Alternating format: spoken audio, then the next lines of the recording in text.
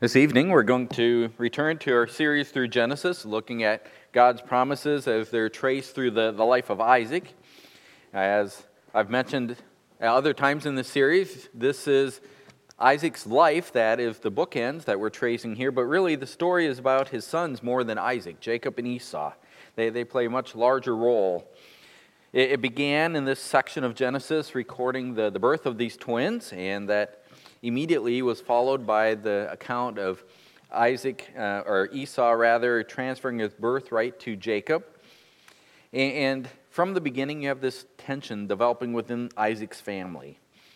In Genesis 26, we had a little interlude in that the focus actually was on Isaac. It was not on the boys. They were not mentioned really at all in what we looked at in that chapter. But we saw in that chapter how God's promises passed through Isaac to the next generation. From Abraham, where they were unfulfilled fully, they now went to Isaac. God reiterated them. Of course, we also saw in that chapter, it did not take Isaac long, and he caused the promises to be placed in jeopardy. And as he tried to mimic his father by passing Rebekah, his wife, off as his sister, when he went to live with the Philistines during a time of famine, God providentially stepped in, preserved the family. He protected the marriage by allowing Isaac to be found out. But through most of the chapter, what we saw, despite Isaac doing his best to jeopardize the promise, we saw the faithfulness of God. We saw that God had promised to bless Isaac, and that promise demonstrated itself over and over. Everywhere Isaac went, he found water. In this arid region during the time of famine, Isaac keeps finding water. He prospered until finally the Philistine king recognized that this man is being prospered by his God, and the Philistine king established a peace treaty with Isaac. We left off our series a couple weeks ago with Isaac actively worshiping God and settling down once again in Beersheba. Now, I assume Isaac is still living by Beersheba when we pick things up this evening. His location is never mentioned, though. We don't know for sure where he's married, but it seems like that's probably where he still is. Rather, after the kind of external events of the previous weeks, once more our attention turns to Isaac's family, to the internal tension within the family. Remember, Moses is recording this selective history. He's picking pieces to record for the young nation of Israel as they're traveling around the Promised Land on their way from Egypt, having just escaped slavery. He wants them to recognize, seems like, to see clearly the greatest danger to God's promises come from within themselves rather than from enemies without. It's easy to spot the enemy without and to recognize that as an enemy, but the internal problems often are more elusive. And that seems to be the point that Moses is bringing forth here. We must have faith in the promises. We're picking up actually in the very last two verses of Genesis chapter 26. These verses really function as an initial bookend on the events we're looking at tonight. We'll have these verses, and then at the very end we have another bookend that really encapsulate our verses. So the initial bookend on one side of our story tonight, let's read Genesis 26 verses 34 and 35, the initial bookend of Esau's wives. When Esau was 40 years old, he married Judith, the daughter of Beri the Hittite, and Basmath, the daughter of Elon the Hittite. And they brought grief to Isaac and Rebekah. Those are just thrown in. Like I said, chapter 26, we haven't heard anything about the boys. It was all been about Isaac. Until these last two verses, they probably should really be placed in the next chapter. Suddenly we have Esau mentioned. These verses will frame the entire account of what we're looking at tonight. There's 4 verses on the other end that will serve as another bookend. And Moses clearly places these 2 verses and those 4 for that purpose, to bookend this account that we're looking at. He also uses these first 2 verses, though, to cast a comparative light on the situation that's about to unfold.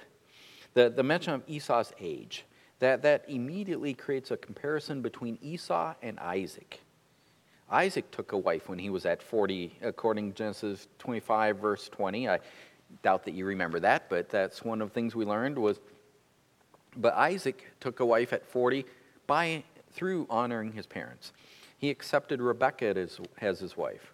Rebekah, if you recall, came from Abraham's extended family. She was not a local pagan girl. God had told them not to interact with the people of the region there, but to stay apart from them. Well, Isaac took his wife from Abraham's extended family. Remember, Abraham sends his servant up and finds Rebekah at the well and brings her back to Isaac at 40. So this quick mention of Esau at 40 creates a contrast between his father, Isaac, and Esau, both getting married at 40, but Esau selects two wives, not just one. He selects two, and they're both from the local Hittites. Moses specifically points out that these wives brought grief to Isaac and Rebekah. And yet, if you look at it, Moses doesn't list any specific grievance.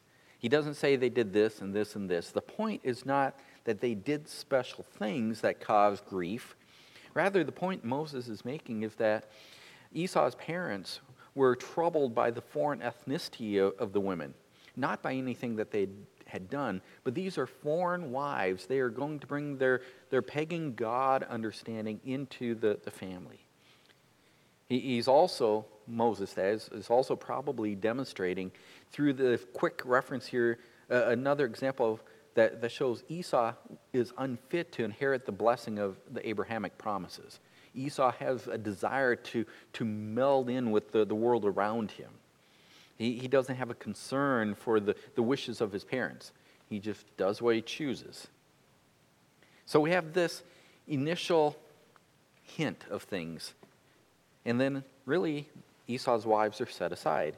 Esau's actions and the local wives, they fade into the background as we move into our story.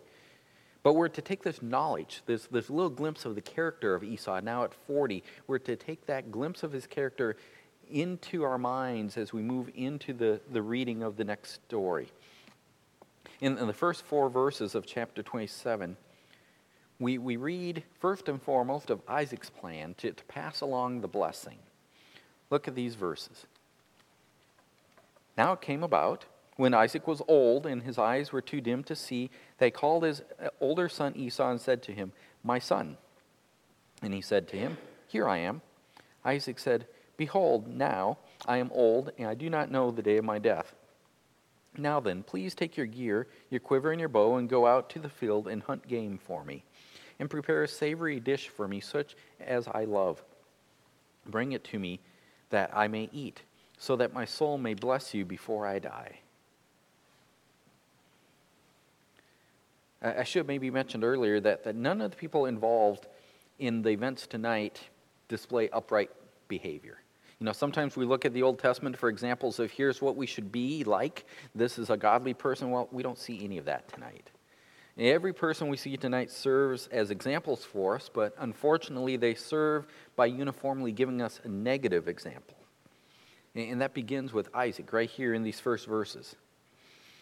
Now it seems beyond comprehension that in 40 years, Rebekah would not have told her husband what the Lord had told her back in Genesis 25, verse 23.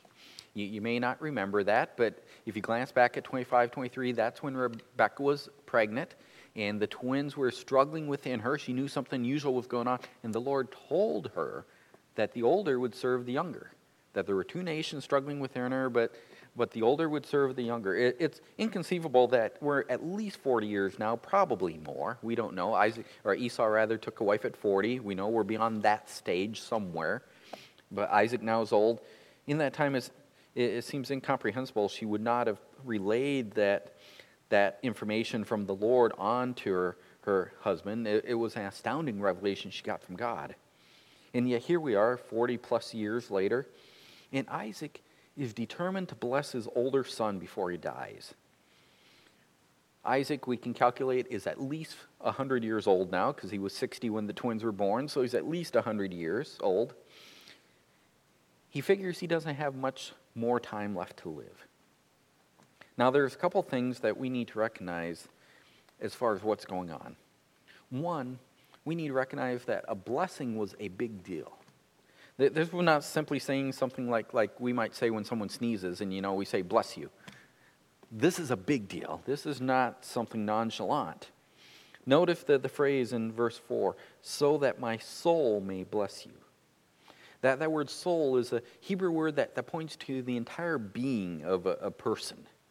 God breathed soul into mankind in the beginning of Genesis to give us life. Or he breathed life into us and we became a living soul. It's that word that's used here. The phrase is hidden in most of our English translation, but Moses actually repeats this whole phrase, that my soul may bless you.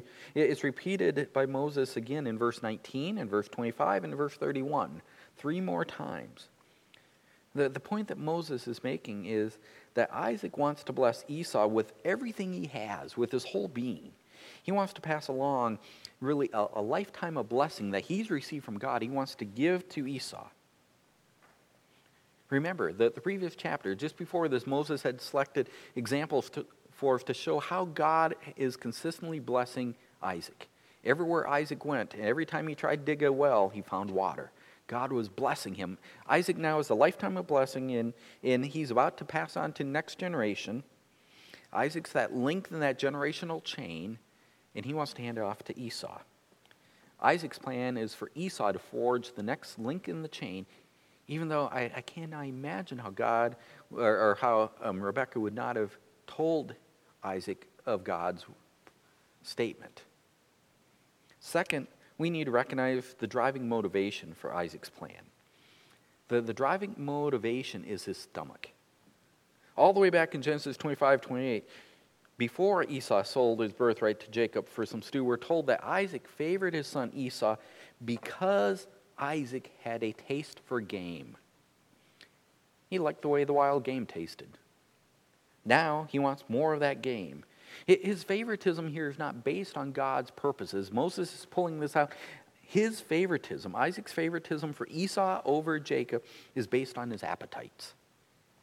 He likes the food his older son brings. How many times have we gotten ourselves into trouble in the same way? We put the things we like ahead of sticking to what we know God has revealed.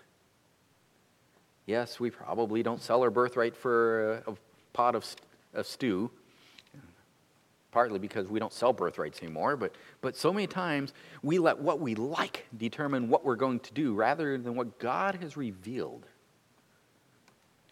Isaac's action here triggers a crisis in this family. Again, I expect, like many of these, this is a familiar story to us, but I hope we'll see new things tonight as we follow through how Isaac's actions here, this initial request to go get me some game so I can give you my birthright, how that triggers a crisis by provoking Rebekah's plan to steal the blessing. Verse 5. Rebekah was listening while Isaac spoke to his son Esau. Rebekah has almost an omniscient role in this story. She knows everything going on somehow. Here she's hearing what's going on. I just look at that, well, that's kind of like a mother in a normal family, probably knows everything going on, but she knows what's happening. Rebekah was listening while Isaac spoke with his son Esau. So when Esau went out to the field to hunt for game to bring home, Rebekah said to her son Jacob, "Behold, I heard your father speak to your brother Esau, saying, 'Bring me some game and prepare a savory dish for me, that I may eat, and bless you in the presence of the Lord before my death. Now therefore, my son, listen to me as I command you. Go now to the flock and bring me 2 choice young goats from there, that I may prepare them as a savory dish for your father, such as he loves. Then you shall bring it to your father, that he may eat, so that he may bless you before his death.' Jacob answered his mother Rebekah, 'Behold, Esau my brother is a hairy man, and I am a smooth man. Perhaps my father will feel me, and then I will be as a deceiver in his sight. I will bring upon myself a curse and not a blessing.' But his mother said to him, 'Your curse be on me, my son. Only obey my voice and go. Get them for me.' So he went and got them and brought them to his mother, and his mother made savory food such as his father loved. Then Rebekah took the best garments of Esau, her elder son, which were with her in the house, and put them on Jacob, her younger son. And she put the skins of the young goats on his hands and on the smooth part of his neck. She also gave the savory food and the bread which she had made to her son Jacob." Now, really, verse 5 could have gone with either the first section or the second. It kind of splits things here. It's a swing verse. Most of our translations, though, tie it to verse 6, so I included it with this second section. Before we focus on Rebekah's plan, I want us to note, though, that Esau essentially breaks his oath to Jacob that he made in chapter 25. When he sold his birthright to Jacob, he had agreed that, Jacob, you have this from now on. Well, now, just by going out, as his father requested him, Jacob, in essence, is going back on his oath. Like I said, none of the participants are praiseworthy in this chapter. We've seen Isaac isn't. Now Esau isn't. Surely, as we go forward here, Rebekah is not. Nor will Jacob be. Anyway, somehow Rebekah, she overhears Esau's request. I'm sure tents allow you to hear fairly well, and they're probably still dwelling in tents. So she hears what Isaac wants of Esau, and she's confident that she'll be able to mimic the meal that Esau produces. She can take goats from the herd and mimic this dish. It makes me think there must be a lot of spice in the dish, because wild game and goats probably won't taste alike otherwise, but she knows she can do it. She knows Isaac's weakness also is for food, and she knows how to exploit that weakness. She tells Jacob to get the things that she will need so that he can go and pretend to be Esau and trick his father into blessing him instead of Esau. So now we have mom's favoritism on full display. Dad's favoritism was on display, wanting to give Esau the blessing, and now mom's favoritism comes out. Moses, in fact, seems to be making a point here, because in verse 5 he calls Esau his son, and then in verse 6 he calls Jacob her son. This is not a happy home being depicted here. I'm sure you noticed that Jacob was hesitant to participate in the deception, but observe, his hesitancy was not based on moral grounds. Rather, his hesitancy was strictly pragmatic. He's afraid that he'll be found out trying to deceive his father. Clearly, he realizes doing what he's about to do is curse-worthy rather than blameworthy. So there's no confusion on Jacob's part. There's no misunderstanding. He knows this is wrong to do. It's worth a curse if he's caught. Rebekah unequivocally says that she will ensure the blessing goes to Jacob. She wants to ensure that, and she'll even take the curse on herself if necessary. Now, it's possible, as many have suggested, that she may rationalize her actions by thinking that having Jacob receive the blessing, that's in line with God's promises. After all, she's just protecting her husband from making a big mistake here. Maybe she rationalizes it that way, but there's nothing praiseworthy about how she goes about obtaining the blessing for Jacob. Tricking her husband, creating deception is not praiseworthy. She agrees with her son that a curse would be deserved if they're caught. She just says, I'll take the curse. I'll accept it.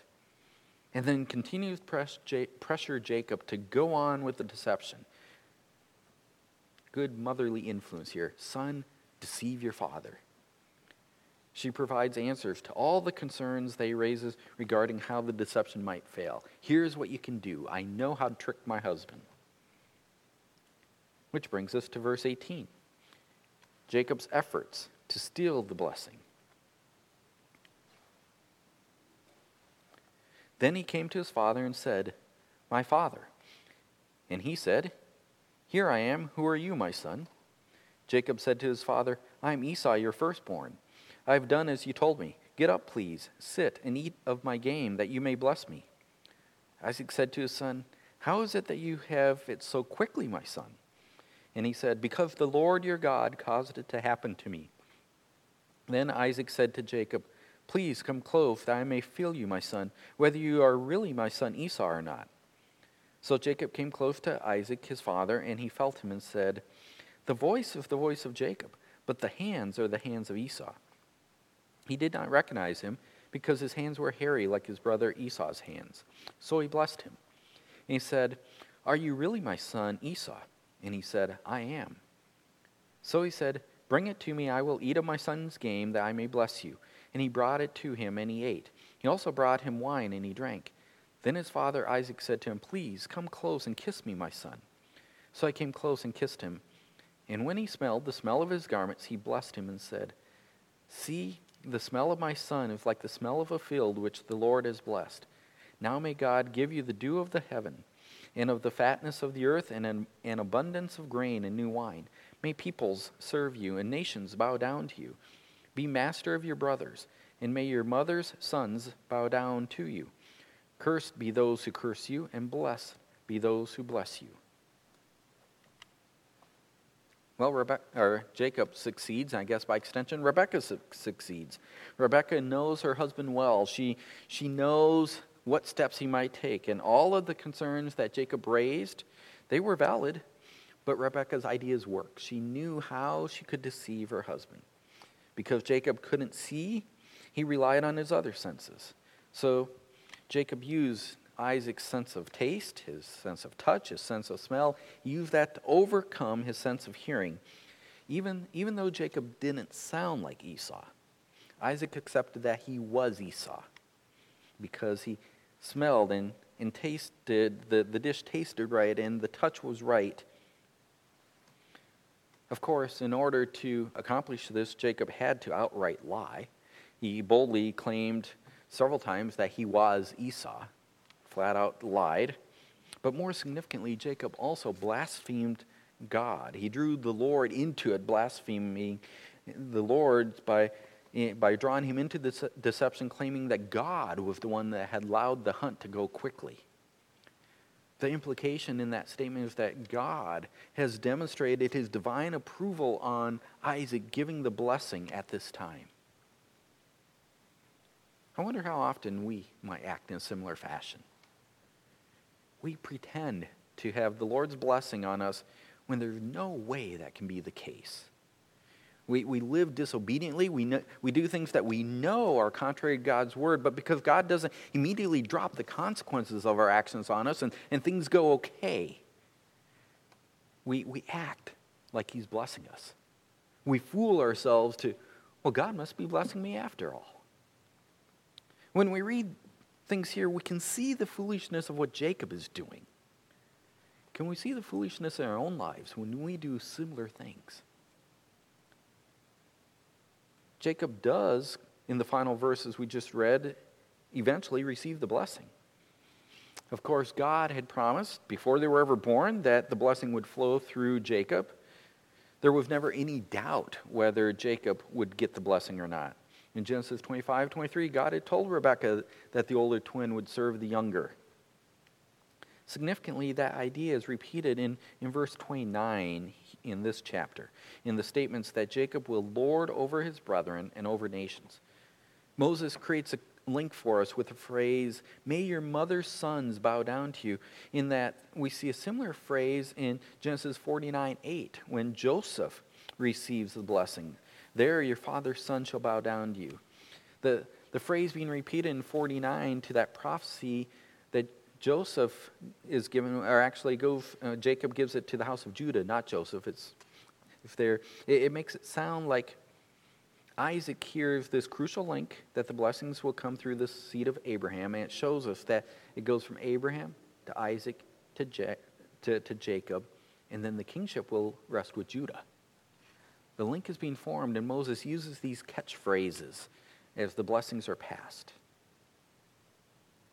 The blessing also wraps up with a statement of protection for Jacob. "Cursed be those who curse you, and blessed be those who bless you." That repeats what Abraham was told in Genesis 12:3 when God first promised Abraham that he would be called out from the nations and blessed in a unique way. What Moses has shown us clearly here is that despite the deception, Jacob has inherited the promises of God. God had said before he was born, before Jacob ever did anything, as Paul makes clear for us, it's before Jacob or Esau did anything that God elected Jacob. God had chosen to pass the promises to Jacob. The deception hasn't negated that. Despite that, Jacob inherits the promises. And it's through these catchphrases it's clearly communicated the promises flow: Abraham, Isaac, Jacob, and his sons. Well, now the deed is done. Jacob has received the blessing rather than Isaac, or Esau rather. He stole it from Isaac. The deed is done, but the family crisis is not over. Immediately we read now of Esau's efforts to acquire the blessing. Picking up in verse 30.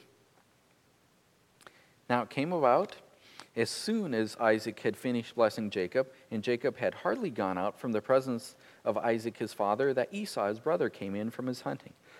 Then he also made savory food and brought it in to his father. And he said to his father, "Let my father arise and eat of his son's game, that you may bless me." Isaac his father said to him, "Who are you?"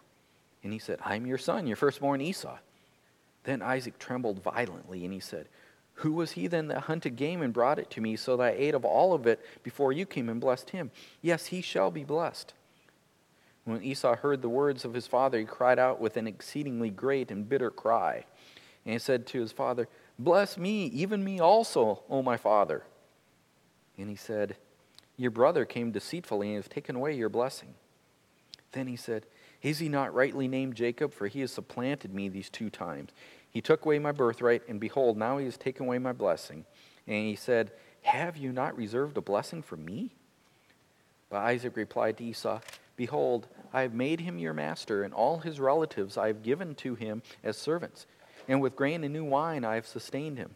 Now as for you, then what can I do, my son?" Esau said to his father, "Do you have only one blessing, my father? Bless me, even me also, O my father." So Esau lifted his voice and wept. Then Isaac his father answered and said, "Behold, away from the fertility of the earth shall be your dwelling, and away from the dew of heaven from above. By your sword you shall live, and your brother you shall serve. But it shall come about when you become restless, that you will break his yoke from your neck." When I read this section specifically of this chapter, I can't help but think about these high school style plays. The high school plays inevitably have these near misses as a part of their motivation in their scenes. You know, something's developing on stage, and if only this other person knew about it, everything would fall in place. But they don't, because the people just leave right before they enter the scene. Well, that's what's going on here. Esau comes just before, or just after Isaac leaves. He just misses. In the high school plays, usually it's these near misses that cause the humor. Well, there's nothing humorous going on here. It seems as if Jacob barely leaves Isaac's tent when Esau returns. Esau comes back from his hunt. He rapidly prepares food for his father, and he brings it to him. And in fact, if we look at Esau's initial words to Isaac in verse 31, and if we compare them to Jacob's word of entry in verses 18 and 19, we see Esau actually approaches his father in a much more formal and respectful manner. It's as if Esau realizes that to receive a blessing from his father is a solemn event, and he goes in with great respect. Of course, he rapidly discovers that Isaac's already been given the blessing to another. He's missed it. We also can see from this that Isaac intended to give all his blessing to one son. We also can't help but wonder if Isaac retained some suspicion in the back of his mind the whole time that Jacob was not Esau. Because he doesn't ask Esau near the amount of questions he asked Isaac. And in verse 35, he immediately states that it was your brother Jacob who came and deceitfully took the blessing. There's no doubt in Isaac's mind who it was now that Esau has arrived. The other thing that's equally clear is that the blessing was special. Once given, it could not be revoked. Once given, it could not be altered. Isaac recognizes that the words that a blessing that he gave to Jacob, those words are permanent and binding. All Isaac can do is tremble violently over what happened. You may wonder if Isaac immediately realizes that despite his plan, he ended up inadvertently fulfilling God's word by giving the blessing to Jacob rather than Esau.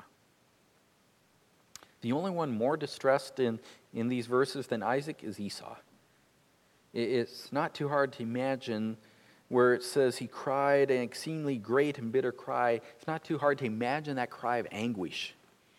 Esau has traded both his birthright and his blessing to his brother earlier. Even though now he claims that Jacob took them, Esau had given them away.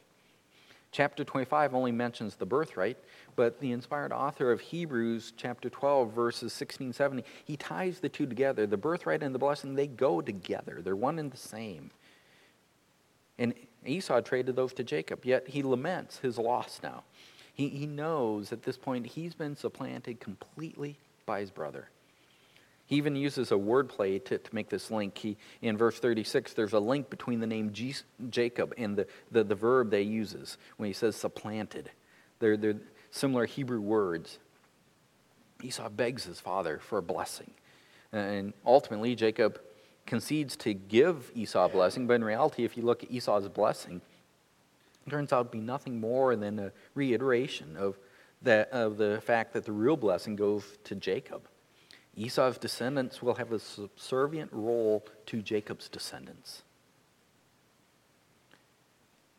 Now, we might think that the reception of the blessing, or maybe we should call it this anti-blessing that Esau gets, that this would wrap up the current family crisis.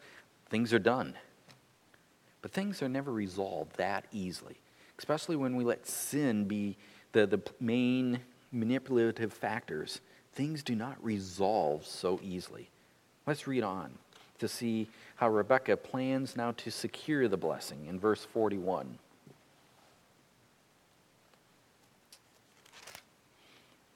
So Esau bore a grudge against Jacob because of the blessing which his father had blessed him.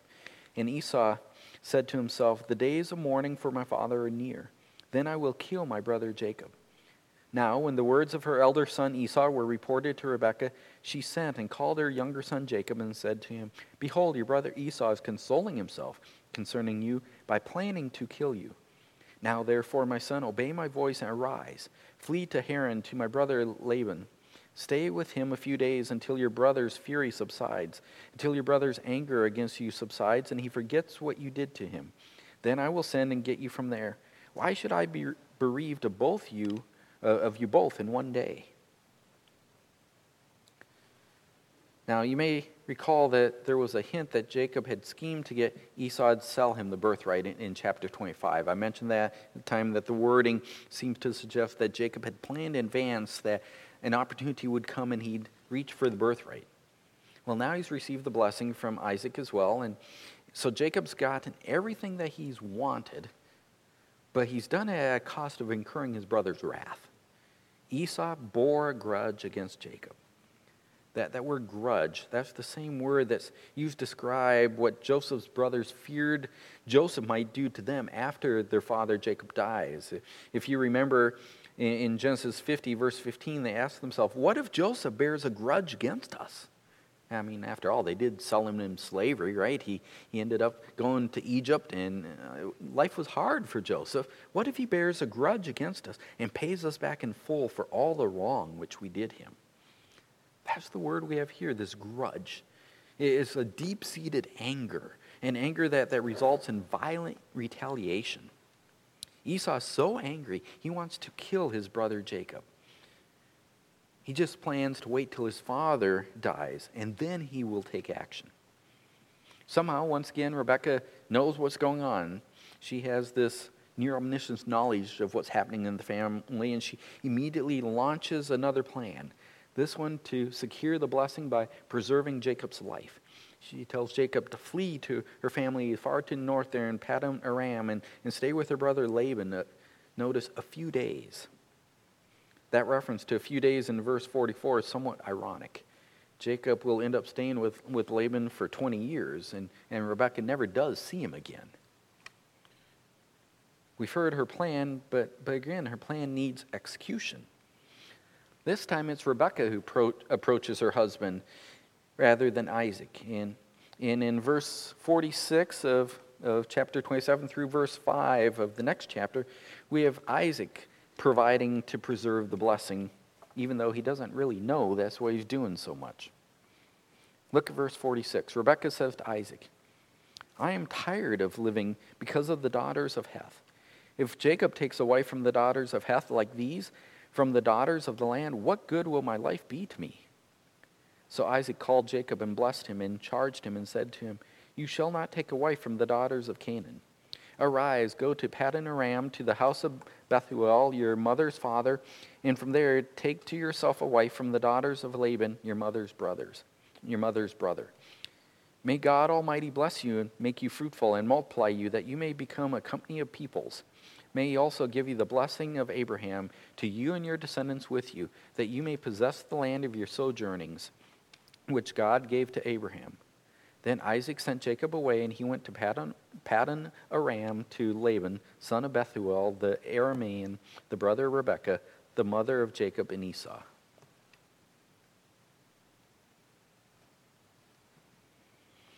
Remember Esau's Hittite wives. That's the initial bookend for the story. Now, Rebekah doesn't reveal to Isaac that Esau wants to kill his brother. Remember, after all, Esau is Isaac's favorite. Likely, Isaac wouldn't believe such a vicious charge could be true. So Rebekah instead focuses on Jacob's need to find a good wife, probably suggesting her brother, although it comes out as Isaac's idea in the next chapter, so a smart wife somehow makes it so that the husband comes to the idea she wants. So while it's more subtle, it's still deception. It's more subtle than the first deception, but again, Rebekah's deceiving Isaac into getting what she wants. Jacob agrees with the plan. After all, he too was grieved by Esau's wives. We were told that at the beginning. So he calls Jacob to him and sends him north to Paddan Aram to look for a wife. Isaac even imparts an urgency through the double imperative there in verse 2. Arise, go. This is important. What is most significant, really, in this final episode of the sad story we've been looking at tonight is verses 3 and 4. Isaac knows by this point that Jacob has deceived him to receive the blessing. Yet here, as Isaac is sending Jacob away, Isaac confirms the blessing of his father Abraham and even invokes God Almighty. He's fully aware he's blessing Jacob, not Esau at this point. As one commentator stated, we see at the end here that Isaac has affirmed that the promises of Abraham and the promises of Isaac are now the promises of Jacob. They have passed to the next generation. That concludes the deceptive episode, except that we still need this final bookend to pair up with the initial bookend. Remember with the initial bookend of Esau's wives? Well, in verses 6 through 9, we get the final bookend. The final bookend of Esau's wives.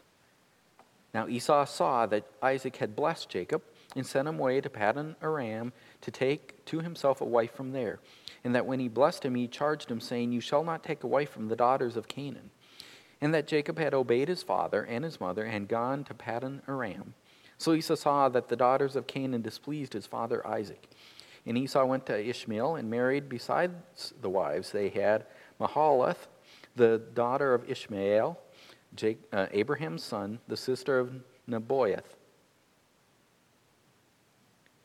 So Esau watched Isaac bless Jacob, and he watched Isaac send Jacob away to find a wife from the extended family. And apparently he finally realizes how ill-advised it was for him to marry his Hittite wives. Esau married them without concern for what his parents thought, and now he realizes it was ill-advised. He specifically is concerned that his father Isaac displeased. It doesn't seem like he cares about what his mother thought. It's not mentioned at all. But Esau's solution when he sees that his father was unhappy with his actions is once again to come up with a plan of his own. He attempts to imitate Jacob somewhat by taking a wife tied to the family line. He goes to Ishmael and he takes a third wife. What we can observe is that now the older son of Abraham, if you will, and the older son of Isaac, these two older sons, they're now united. They're united in marriage. They're also united in not receiving the blessing. Ishmael did not receive the blessing. Isaac did. Esau did not receive the blessing. Jacob did. As one commentator expressed it, the rejected son Esau seals his state by marrying into the family of the discarded son Ishmael. Before we wrap up, let's again ask ourselves, now as we think about this, we've seen the initial bookend, the final bookend, everything in between. Let's ask ourselves, what can we learn? It's really been a sad story when you get down to it. Deception after deception, sinful actions. What can we learn? What is the overall lesson? There's not a positive example anywhere in the story, but that does not mean that we cannot learn a positive lesson. Moses recorded this for the people of Israel. God preserved it for us because there is a positive lesson for us.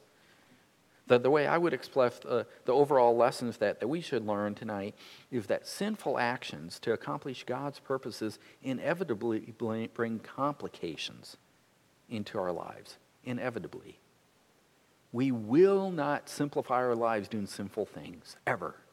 It cannot happen. Sinful actions to accomplish God's purposes inevitably bring complications into our lives. That's really what we learned from all the examples tonight, all the actions that were taken by the different players in this story. Every person behaved sinfully. Their actions were unable to thwart the will of God. God's will was expressed before the boys were ever born. God had promised his blessing would flow through Jacob, and that's what happened. Efforts to the contrary could not change God's decreed purpose. But they sure brought complications. We can speculate, certainly, how God might have brought about his plan if one or more of the people had acted in a righteous manner instead of an unrighteous manner. Just if one of them. Certainly, God would have still accomplished his decreed purpose somehow, but we can assume that the complications would not have been so dire. Yet speculation is not necessary to see what occurred when all the people acted unrighteously. We can just read the story. Complications flowed everywhere. The brothers became estranged. Jacob ends up living outside the promised land for 20 years. Rebekah never sees her favored son again. Isaac has to live his final years leading a broken home, and so on. It's just one complication after another. We see all that happening in the story, but we can learn from it. As I indicated before, how often do we find ourselves taking matters into our own hands rather than trusting God to work things according to his purposes?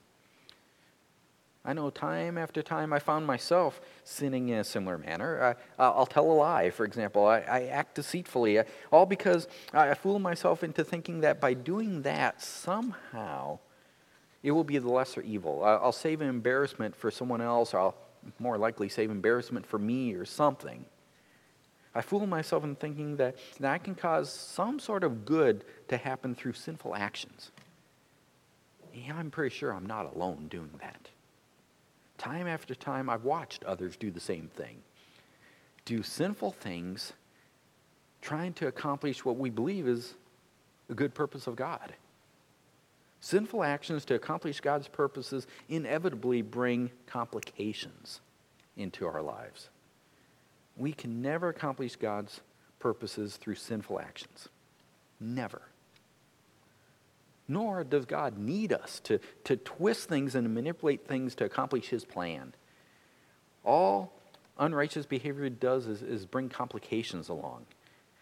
We just need to get that lesson through our heads so that we'll pursue righteousness in every situation. Pursue what is right. That's the reason God gives these negative examples, like the one we've seen tonight, so we can see all the misery and the complications that come from pursuing unrighteousness. Sinful actions to accomplish God's purposes inevitably bring complications into our lives. Let's learn that truth. Father, I thank you for this time in your word again tonight. Even as it's been an unsavory story, we know there is much for us to learn there. We thank you first and foremost for being a sovereign God that accomplishes your plan regardless of what humans do, regardless of the failures of humans. Nothing impedes your plan. We also thank you that you're a good God, that you do not allow unrighteousness to go without consequence. I pray that you would help us all to learn that truth tonight, so that we will pursue righteousness in the circumstances of our lives, the situations and the trials and the tests that come before us. May we seek to serve you and live obedient to all that you have decreed in your word for how we should live. May we joyfully magnify Christ through our lives, through our actions. We pray this in his name. Amen.